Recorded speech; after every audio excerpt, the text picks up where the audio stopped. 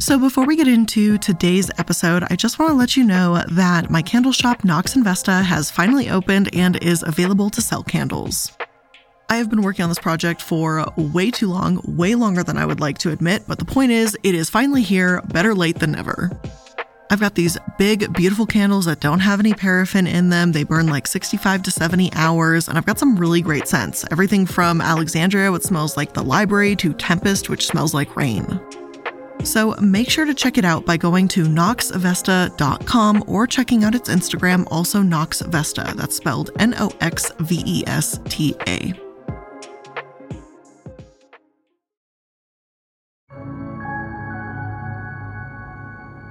We know Alex Jones thinks frogs can become gay from contaminated water, but why? I think that's one of the questions I see most asked when it comes to conspiracy theorists like him. How does someone fall this deep down a rabbit hole without realizing it? Is there a reason Alex Jones is this way, and how bad does it get? From suing parents of shooting victims to his questionable origin story, today we'll explore who Alex Jones is and how he became so infamous. So, hello everyone, and welcome back to another episode of The Corporate Casket. Now, to be clear, I can't address every single thing that Alex Jones has ever said or did or whatever because we will be here forever. But just like with OAN, we're going to talk about some of the major, massive scandals that define Alex Jones as a person. Also, as a content warning, we will be talking about violence and school shootings and some of the darker aspects to InfoWars stories, so if that upsets you, please feel free to click away. But with that out of the way, let's get into it. Alex Jones's origin story goes a little something like this. When he was 16 years old, cops would sell him and other classmates bags of drugs. One day at school, when there was a meeting in the auditorium about drug testing, several of these cops were on the stage. Alex Jones stood up and said, "I was at a pool party. He was selling cocaine and ecstasy last week," calling these cops out for corruption. Apparently, these police officers took Alex into another room, rammed his head against a wall, and told him they'd kill him if he didn't shut up. A short while later, he and his family moved to Austin, Texas because of it. That's the story of Alex Jones in a tiny little nutshell, at least according to him and what he's told people in interviews, and to some extent, I guess it makes sense. No wonder he's such a conspiracy theorist if he witnessed corruption firsthand at such a young age, right? But here's the thing. I just so happened to catch a radio program all about Alex Jones a few months ago from This American Life, and it was episode 670 called Beware the Jabberwock. During that episode, a man named John Ronson is interviewed, a man who has known Alex Jones for years, long before he became infamous. According to John, that's not Alex Jones's origin story at all, and he's spoken to former InfoWars employees and people who were actually there that day to verify it. The thing is, yes, the local sheriff in Alex's hometown was convicted of stealing marijuana from the police evidence room with a plan to sell it. So Alex Jones's backstory does seem to hold some water at a glance. But once you dig a little deeper, former classmates of Alex say they don't remember an assembly like this happening at all. One such classmate, Ryan Tipton, said it was probably the DARE program assembly and that no one, certainly not Alex Jones, stood up and said, "Yeah, that officer was selling cocaine last week." The police officer who actually worked in the school when Alex was there said that, quote, "I would be willing to bet my whole pension that never happened. I don't think there were any times where, actually, we were even questioning a student that an administrator wasn't in the room," end quote. So what is Alex Jones's backstory? What makes him this way? Well, as it turns out, he apparently just beat people up, and then his father, a dentist, would pay their medical bills and tell people not to sue. Alex's father allegedly even gave a book about why it's wrong to sue people to the parents of one of Alex's victims and classmates. So he wasn't particularly popular. According to This American Life, no one liked him because he was a bully. There was a group of kids that felt unsafe around him, and so they came up with a plan to trick him. They invited him out to a party in a barn. It was a trap. Josh, a former InfoWars employee, said. They beat him within an inch of his life. That's why his family moved to Austin. His whole family uprooted him and moved into a completely different city because of this crazy thing that happened to him. Josh said having those guys conspire against Alex by luring him to that party was the real reason he got obsessed with conspiracies. He had been a victim of one. Even though I don't condone violence, obviously, I get why these teenagers were angry and wanted to take justice into their own hands, although it doesn't make it right what happened. Honestly, it's just fascinating to me to see how someone's mind works, why they actually act the way they do. To realize that this may have been the inciting incident that made Alex Jones the conspiracy theorist he is today is interesting to me. As for his early career, Alex Jones began as a local cable access cult figure on ACA TV, Austin Community Access Television, in the 90s. According to one source, ACA TV in the 90s was pure Austin at its weirdest. Sure, the internet was around, but not in the way we know it today. So the local public access TV, channels 10 and 16, were populated by a never-ending string of shows. Eccentric, religious, bizarre, and just plain unlike anything anyone had ever seen. Basically, the whole thing was a typical Austin thing, said Carrie On, a local comedian who also had a public access show at the time called The Ronnie Velveeta Show. The ACA TV broadcasting ethos was, hey, have your own show, just come on down and do it, On explained. Such local homespun public access oddities included an accordion-wielding singing Austrian, a fundamentalist preacher who wore a toilet seat around his neck, and, of course, a 22-year-old Alex Jones who ranted about black helicopters, the Illuminati, and how NASA faked the moon landing. When Oklahoma City was bombed, Jones jumped on it. He immediately began accusing the government of being involved. I understood there's a kleptocracy working with psychopathic governments, clutches of evil that know the tricks of control, he says. Jones began building up a fan base, subbing in for sick hosts and broadcasting his beliefs to fans that sent him more evidence of the New World Order in the mail. Alex Jones had been this way for a while. I've heard it said that he can't actually really believe what he's saying and it's just a front or an act, an exaggerated personality, but make no mistake, Alex Jones has spoken like this for decades. A former ACA TV producer said that he was amusing at first in a tinfoil hat kind of way, but it became worrying and uncomfortable when she realized that he was the same person off camera that was in front of one. Charlie Sotelo, another former producer at ACA TV, claims, Jones's whole act was, I'm burdened by how much knowledge I have, and I have to share it with you guys because it's my duty. And he was burdened by his responsibility to society. I didn't approach him like, oh, he's this expert guy. I just approached him like this kid who was saying whatever he could think of, so it was painfully obvious to me the whole time, said Sotelo. He's just saying whatever is popping into his dumb, slow head right now. What started off as, look at this silly joke, ended up being, oh no, this guy's going to be a monster. Jones still had troubles with violence as well. He held an open house at ACA TV meant for fans, but his call-in hecklers showed up instead. The leader of these hecklers, who Sotelo describes as scrappy and scrawny, was insulting Jones in the lobby. Jones suggested they step outside. This heckler actually hit Jones 8 to 10 times in the face, mocking him and getting the better of Alex during their fight. Sotelo told him to go outside, but once Alex was around his workers and inside the station again, he told everyone that there were 4 or 5 of them with a knife. Sotelo called him out on the lie and Jones spit at him, screamed, "Whose side are you on?" and threw a punch in his direction. Jones's punch missed, but Sotelo in turn punched Alex in the face, having been pushed to his limit. A police report was made about this whole incident, by the way, and it's something all right. Not only does he claim that there were 4 or 5 men that beat him up, but he said the ringleader had a double-edged military-type killing knife, and he had eyes like a goat with pasty white-green skin. Once again, Alex Jones's daddy came to the rescue and paid Sotelo $100. Perhaps it was for the shirt Alex spit blood onto, or maybe it was a thank you for not pressing charges. Either way, I find it hilariously pathetic. However, now that we've got a good picture of who Alex Jones is and a bit about his early years, let's get into how InfoWars was established and examine just a snippet of the claims that he's made. And before we get into that, I'm going to take a quick moment to place today's sponsors right here, and no, they're not going to be male enlarging pills like what you'll find on InfoWars, so here you go. Today's episode is sponsored by Mint Mobile, and you guys already know I love them. Hopefully you love them too. If you don't quite love them or don't really know who Mint Mobile is, let me put you onto this. Mint Mobile offers premium wireless service for your cell phone that starts at just $15 a month. And it sounds like a joke because why is it just starting at $15 a month? Like, we know how much the other providers cost. Well, simply put, Mint Mobile cuts out brick and mortar stores. They sell only online, so they have a bunch of savings, so they pass it on to you. I think you guys know I've been using Mint Mobile at this point for almost a year, and I have not had any problems at this point. After saying using it for a year, wow, number one. Number two, wow. And number three, I feel really dumb that I didn't switch sooner. All of their plans, by the way, come with unlimited talk, text, and high-speed data on the nation's largest 5G network. Plus, you can keep your old phone number and your old phone, so you don't have to buy anything new, change your number, anything like that if you don't want to. They're super easy to work with.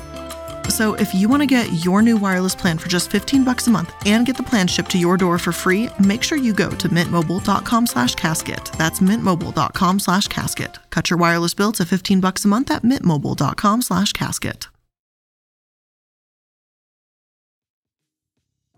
This episode is also sponsored by Talkspace because mental health is often stigmatized, so a lot of things can get in the way of seeking help.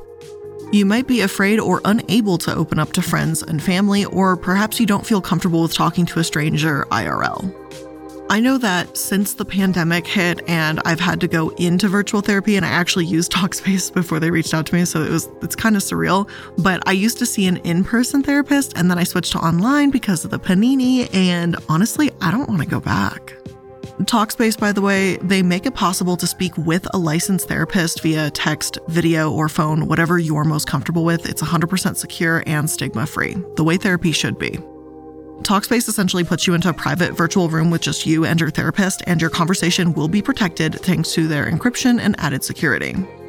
So join Talkspace today and start moving forward with a single message. Just visit Talkspace.com and get $100 off your first month when you use promo code CASKET at signup. That's $100 off at Talkspace.com, promo code CASKET.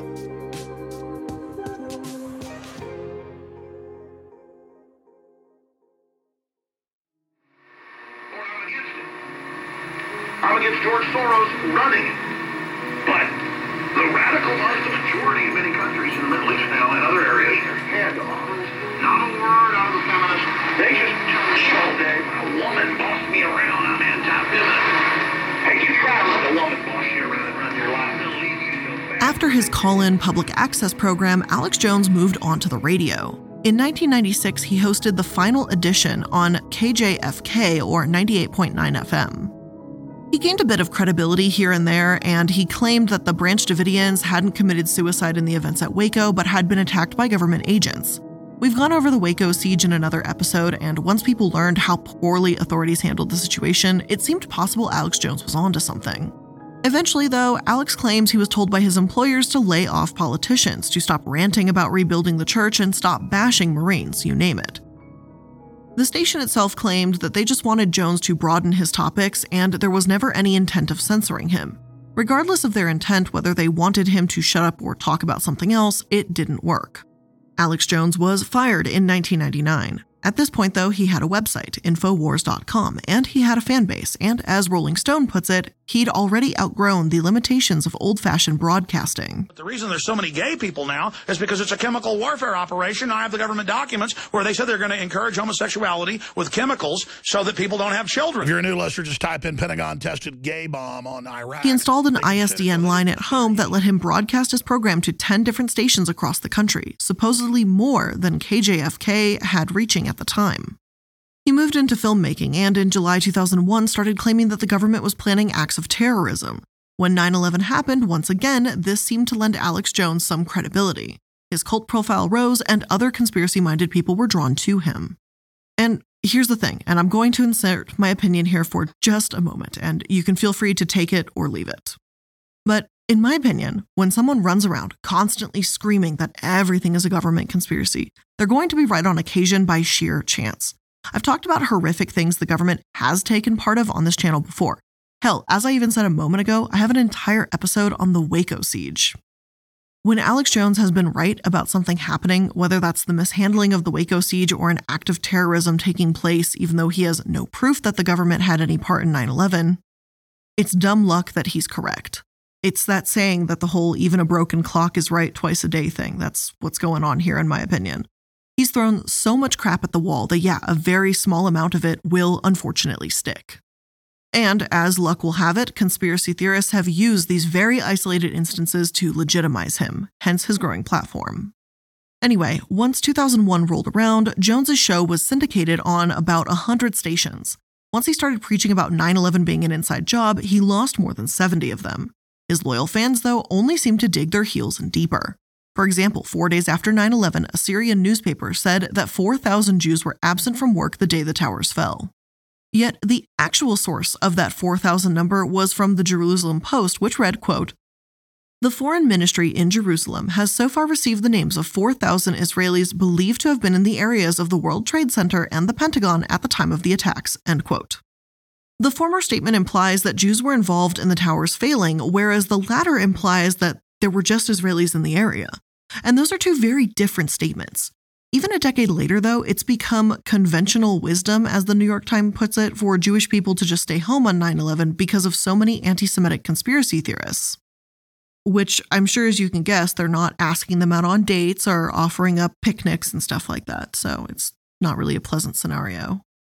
Now, because I just love you guys so much, and I'm apparently masochistic, I watched one of Alex Jones's movies about 9/11. 5. Firefighters and eyewitnesses reported a series of explosions before and during the collapses.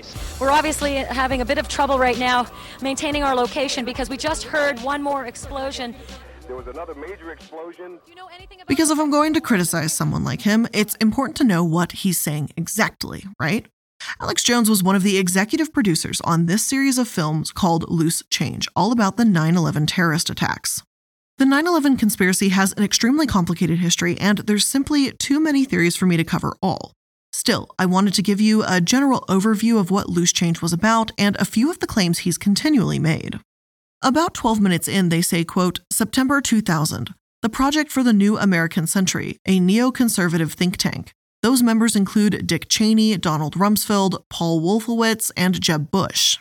Releases their report entitled Rebuilding America's Defenses. The report calls for a massive overhaul of the United States military and encourages fighting and winning multiple theater wars. They declare that the process of transformation, even if it brings revolutionary change, is likely to be a long one, absent some catastrophic and catalyzing event, like a new Pearl Harbor," end quote. In other words, because this think tank recognized that the United States had no massive catastrophic event to act on, no theater wars to win, this means they started 9/11, I guess. Well, here's the thing. I ended up finding a New York Times article that directed me to a website written by a man named Mark Roberts, who went through the enormous task of explaining, picking apart, and debunking the hundreds and hundreds of claims made in the film. When it comes to this supposed catastrophic event, here's what he had to say. "I have yet to come across a 9/11 conspiracy theorist who did not use this quote as evidence that the terrorist attacks were an inside job by the neocons in the US government." However, the PNAC quote is about the typically slow growth of military technology abetted by budget cuts in defense R&D. It is in no way a plan or suggestion for a new Pearl Harbor. Is it plausible that these conspirators would publicly announce a plan to kill thousands of Americans? According to CT Logic, these conspirators are the smartest, most devious, most capable connivers the world has ever seen, but are incredibly stupid. This PNAC quote issue is a lot like the CTist emphasis on Larry Silverstein's pull it quote. Alex Jones's documentary continues, and there are so many errors and claims with so little evidence behind them. I'm reminded of that Mike Lindell movie, or his little symposium thing that he kind of did. That was pretty bad too. Dylan Avery, the director of Loose Change, has even admitted that he's not sure he should have released this film, and even he definitely doesn't use InfoWars as a source. This documentary also contains stories about Osama bin Laden that are, of course, unconfirmed. One interviewee, a freelance photographer, said that they didn't see any windows on the planes, therefore it couldn't have been a commercial plane. Yet he was over 2 miles away from the plane when he saw it, too far away to have actually seen the windows. Hunter Thompson, an author and conspiracist featured in the documentary, claims to know enough people who do these things, but doesn't name any names, discuss them in his books, or reveal their motives for committing a terrorist attack.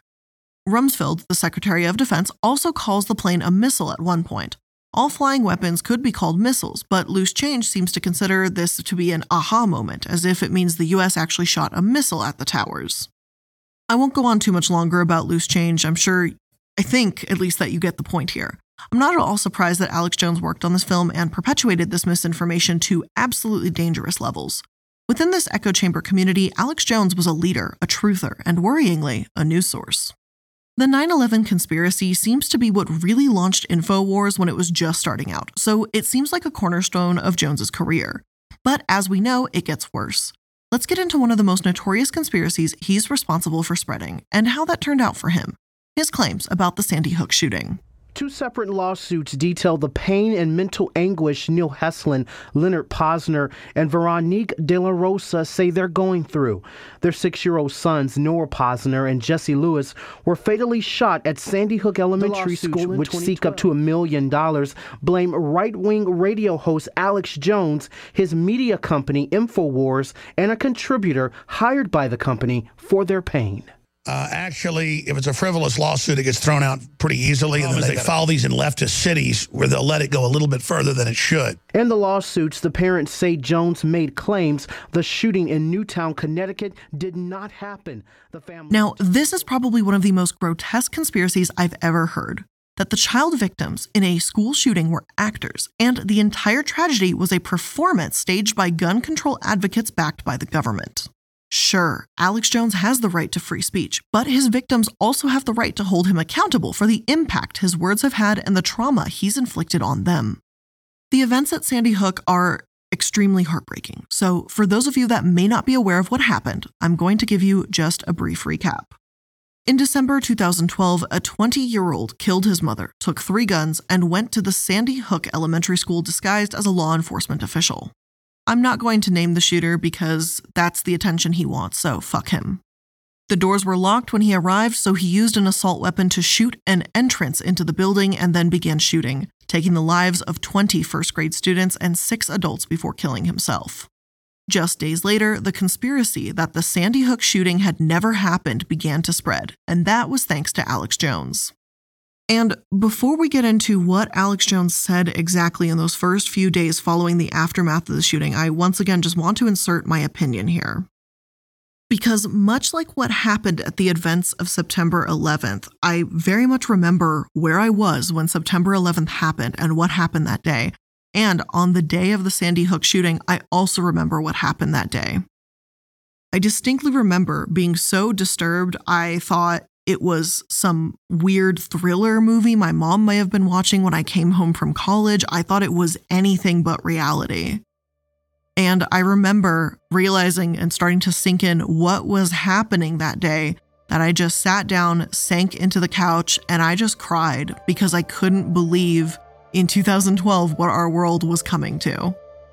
It was so disturbing and devastating to hear that 20 first grade kiddos, like I remember being a first grader, like I'm sure many of you also remember what happened that day and the news reports that followed, and it was hard to swallow. It was hard to hear the people that survived speaking out about what happened. It was insanely just surreal, the entire thing. And I'm not part of that. So I can't imagine what happened to the people who were there that day, who witnessed it and survived. I'm only really mentioning this because it just evokes a certain type of emotion or something from me because I just have such a direct feeling to what happened that day. So to remember all of those emotions and to sympathize with what those people that survived, what those children went through, that did survive went through, and then to hear what we're about to hear about what Alex Jones has to say, it's just, maybe I want to stir up some of the emotion that you guys can remember the same kind of feeling that I did before we have to remember that this was 4 days after 20 children and 6 adults died. This is what Alex Jones said. According to The Guardian, in just one example, Jones would tell his listeners the whole thing was fake. He continued, it pretty much didn't happen. The subject of such lies, such as the Sandy Hook parent Lenny Posner, were in some instances forced to move multiple times to dodge threats made by followers of conspiracy theorists. In one instance, a Florida woman was sentenced to jail after sending Posner multiple death threats. As part of a ruling against her, she was barred from accessing the InfoWars website. When Lenny, the father of the youngest victim at Sandy Hook, posted photos of his late son Noah, hoaxers would call the comment a fake kid and didn't die and write fucking liar on it. For years now, he's been receiving death threats, all because of conspiracy theorists that want to believe Sandy Hook didn't happen.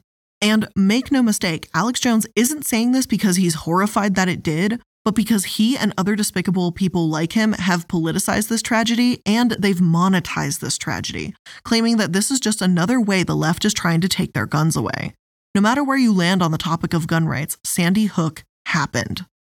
But those who believe Alex Jones, conspiracy theorists to the extreme, have gone so far as to write books up to 400 pages long about why it supposedly didn't, and how it was a FEMA drill or a false flag event.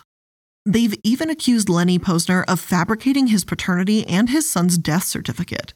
How low can you stoop?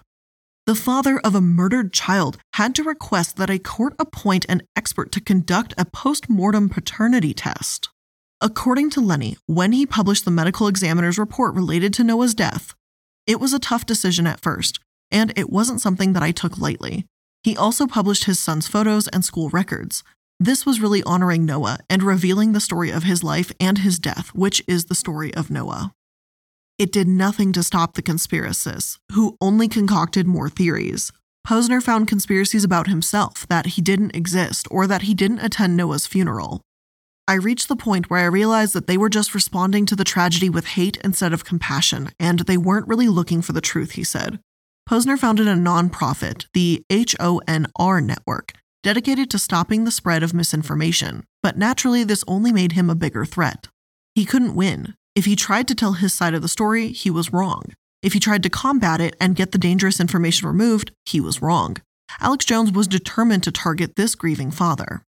It turned into what seemed like Alex Jones had some sort of vendetta against me because I was hurting his business. I was crippling his YouTube channel, he said. Jones kept repeating Posner's name, repeating Noah's name, and called on his audience to investigate Posner. Posner changed his address several times and tried to hide his identity. People still found him. One of these people was that Florida woman who was arrested and imprisoned for 5 months for making death threats. She, as you would expect, was an avid follower of Alex Jones. Posner and Veronique De La Rosa, Noah's mother, sued Jones for defamation and won $100,000 a few years ago. In retaliation, Jones tried to sue them for over $100,000 in legal fees. I think The Atlantic puts it best when they write.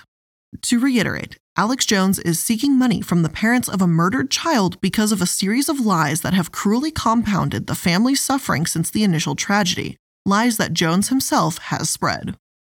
You might think that this lie would die out quickly because it's so, obviously, a ridiculous conspiracy, but it didn't.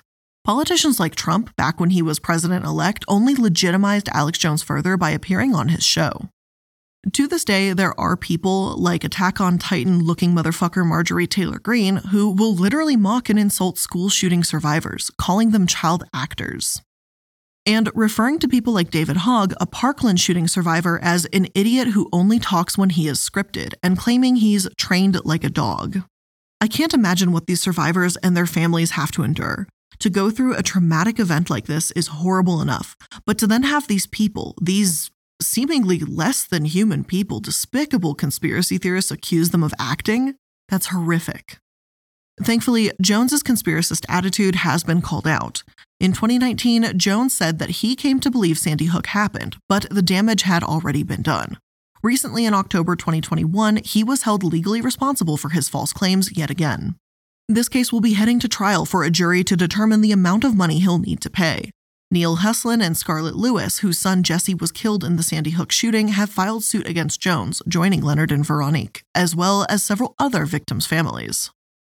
Mike Palasek and James Fetzner, the authors of that 400-page book claiming Sandy Hook was a hoax, were also ordered to pay $500,000 to Leonard Posner, so there's hoping that Alex Jones will be required to pay enough money to make him think twice before opening his mouth again. Frankly, I'm not sure there's any amount of money in the world that would be enough to make him do that, though. Years after the Sandy Hook shooting, another school shooting took place at Stoneman Douglas High School in Parkland, Florida. And of course, InfoWars jumped on that too. Once again, they turned someone's life upside down, but this time, they actually misidentified the gunman. InfoWars claimed to have a photo of the shooter wearing communist garb and showed a man named Marcel Fontaine on their website. Marcel lived in Massachusetts and had never been to Florida. His photograph was up for at least 5 hours, and as a result, he too became the victim of harassment and threats. Alex Jones truly has a way of bringing out the worst in his viewers. According to the New York Times, in March 2017, Mr. Jones apologized for spreading the hoax known as Pizzagate, which claimed that top Democratic officials operated a satanic child pornography ring in the basement of Comet Ping Pong, a Washington pizza restaurant. His apology came 3 months after a man motivated by the conspiracy theory filed a rifle inside the restaurant. In May 2017, Mr. Jones retracted several stories and issued an apology to Chobani Yogurt in order to resolve a lawsuit filed by the company for asserting that its Idaho factory, which employs refugees, was connected to a 2016 sexual assault of a child. The shooting at Stoneman Douglas High, along with the student survivors who have since led impassioned rallies for restrictions on guns, quickly attracted the attention of far-right provocateurs. A month after the shooting, YouTube cracked down on some fringe groups whose conspiracy theory videos had climbed the site's trending list. YouTube issued a warning against InfoWars, which had published a video that falsely claimed that a Stoneman Douglas student, David Hogg, was a crisis actor. It's no wonder that Jones had been banned on Twitter, YouTube, Facebook, and multiple other platforms that don't condone his message. It's hate speech that glorifies violence. Again, Alex does have the right to free speech, but companies have the right to want nothing to do with him. He can speak his mind and run Infowars.com all he wants, but it's not an exaggeration to call his messages dangerous. Alex Jones has obviously still found ways to make excuses for his behavior even now. Under oath, he claimed he has a form of psychosis that made him believe everything is staged. Is it true? Possibly. If Alex Jones does have a legitimate medical or mental condition for firmly believing that the entire world is against him, it would certainly explain a lot.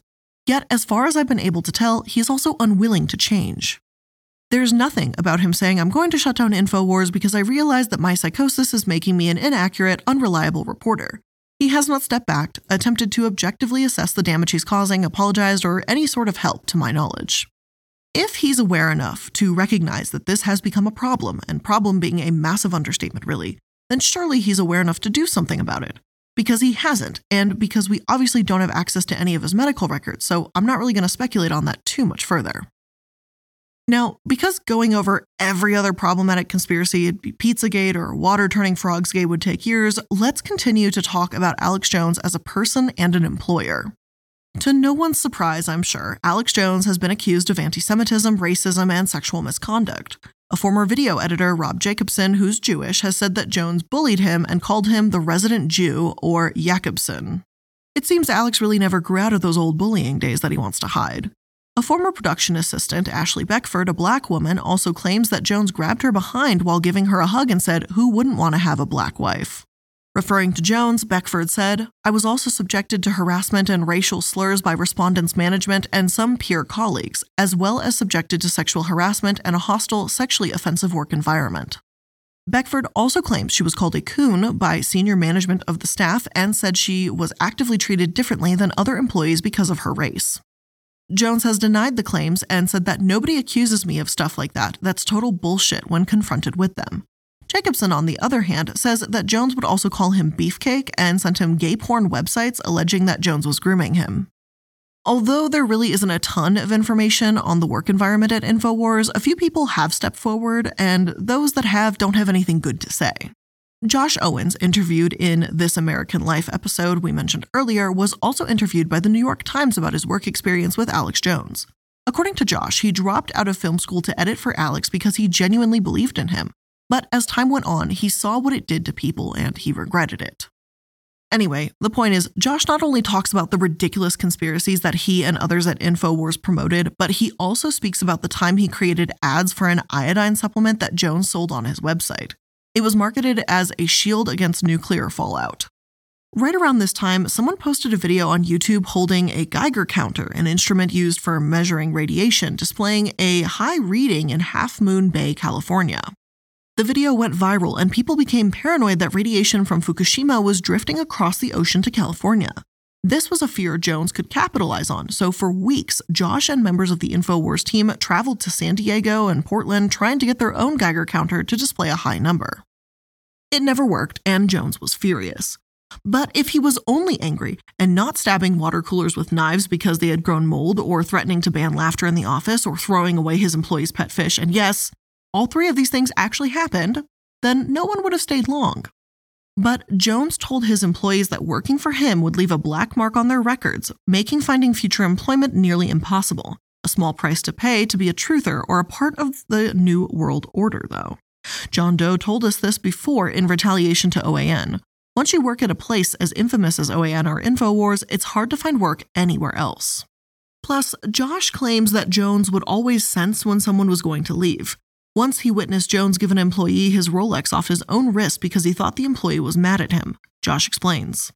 A few times I came close to quitting, and like clockwork, just before I pulled the plug, I received a bonus or significant raise. I hadn't discussed my discontent with Jones, but he seemed to sense it. He also tells a horrifying story within this article, one that you could easily argue comes down to recklessness at best and intimidation at worst. It was the summer of 2014, and I rode to the ranch in the back of a co-worker's truck, surrounded by semi-automatic rifles, boxes of ammunition, and tannerite, an explosive rifle target. A few of us left early in the morning, arriving before Jones to film B-roll and load magazines. He had no patience for preparation. When he came hours later after eating a few handfuls of jalapeno chips, he picked up an AR-15 and accidentally fired it in my direction. The bullet hit the ground about 10 feet away from me. One employee, who was already uncomfortable around firearms, lost it, accusing Jones of being careless and flippant. This was one of the few times I saw someone call Jones out, and the only time he didn't get angry in response. He claimed he had intentionally fired the gun as a joke, as if this were any better. I stood silently, considering what might have happened if the gun had been pointed a little to the right. Jones also insisted on playing a drinking game with his employees, telling them to hit him and then he'd hit them back in turn, going back and forth until someone relented. Josh claimed he not only witnessed these games, but he even heard Jones had broken a video editor's ribs after insisting he play the game at a bar. Alex Jones has apparently had moments of humanity. Josh says that Jones once told him in secret that he didn't actually like his job anymore. But now, with people working under him and Jones having such a massive name for himself, he has to keep doing this and keeping up appearances. I have no idea how true this is, but Alex Jones, if you really hate your job, please feel free to quit. I think it could be one of the most beneficial things you have ever done for yourself and your audience. But with all of that being said, that's where I'm going to end today's episode of The Corporate Casket. I know we barely even touched the tippy top of the massive iceberg made up of Alex Jones's conspiracies, but today I really wanted to get into some of the more recent litigation and the why of it all. So I hope you learned something new from today's episode, and if you did, make sure that you're liking, following, and subscribing so that you can stay up to date on all the newest episodes. I appreciate you spending some of your time here with me today, and I'll see you in the next one. Bye!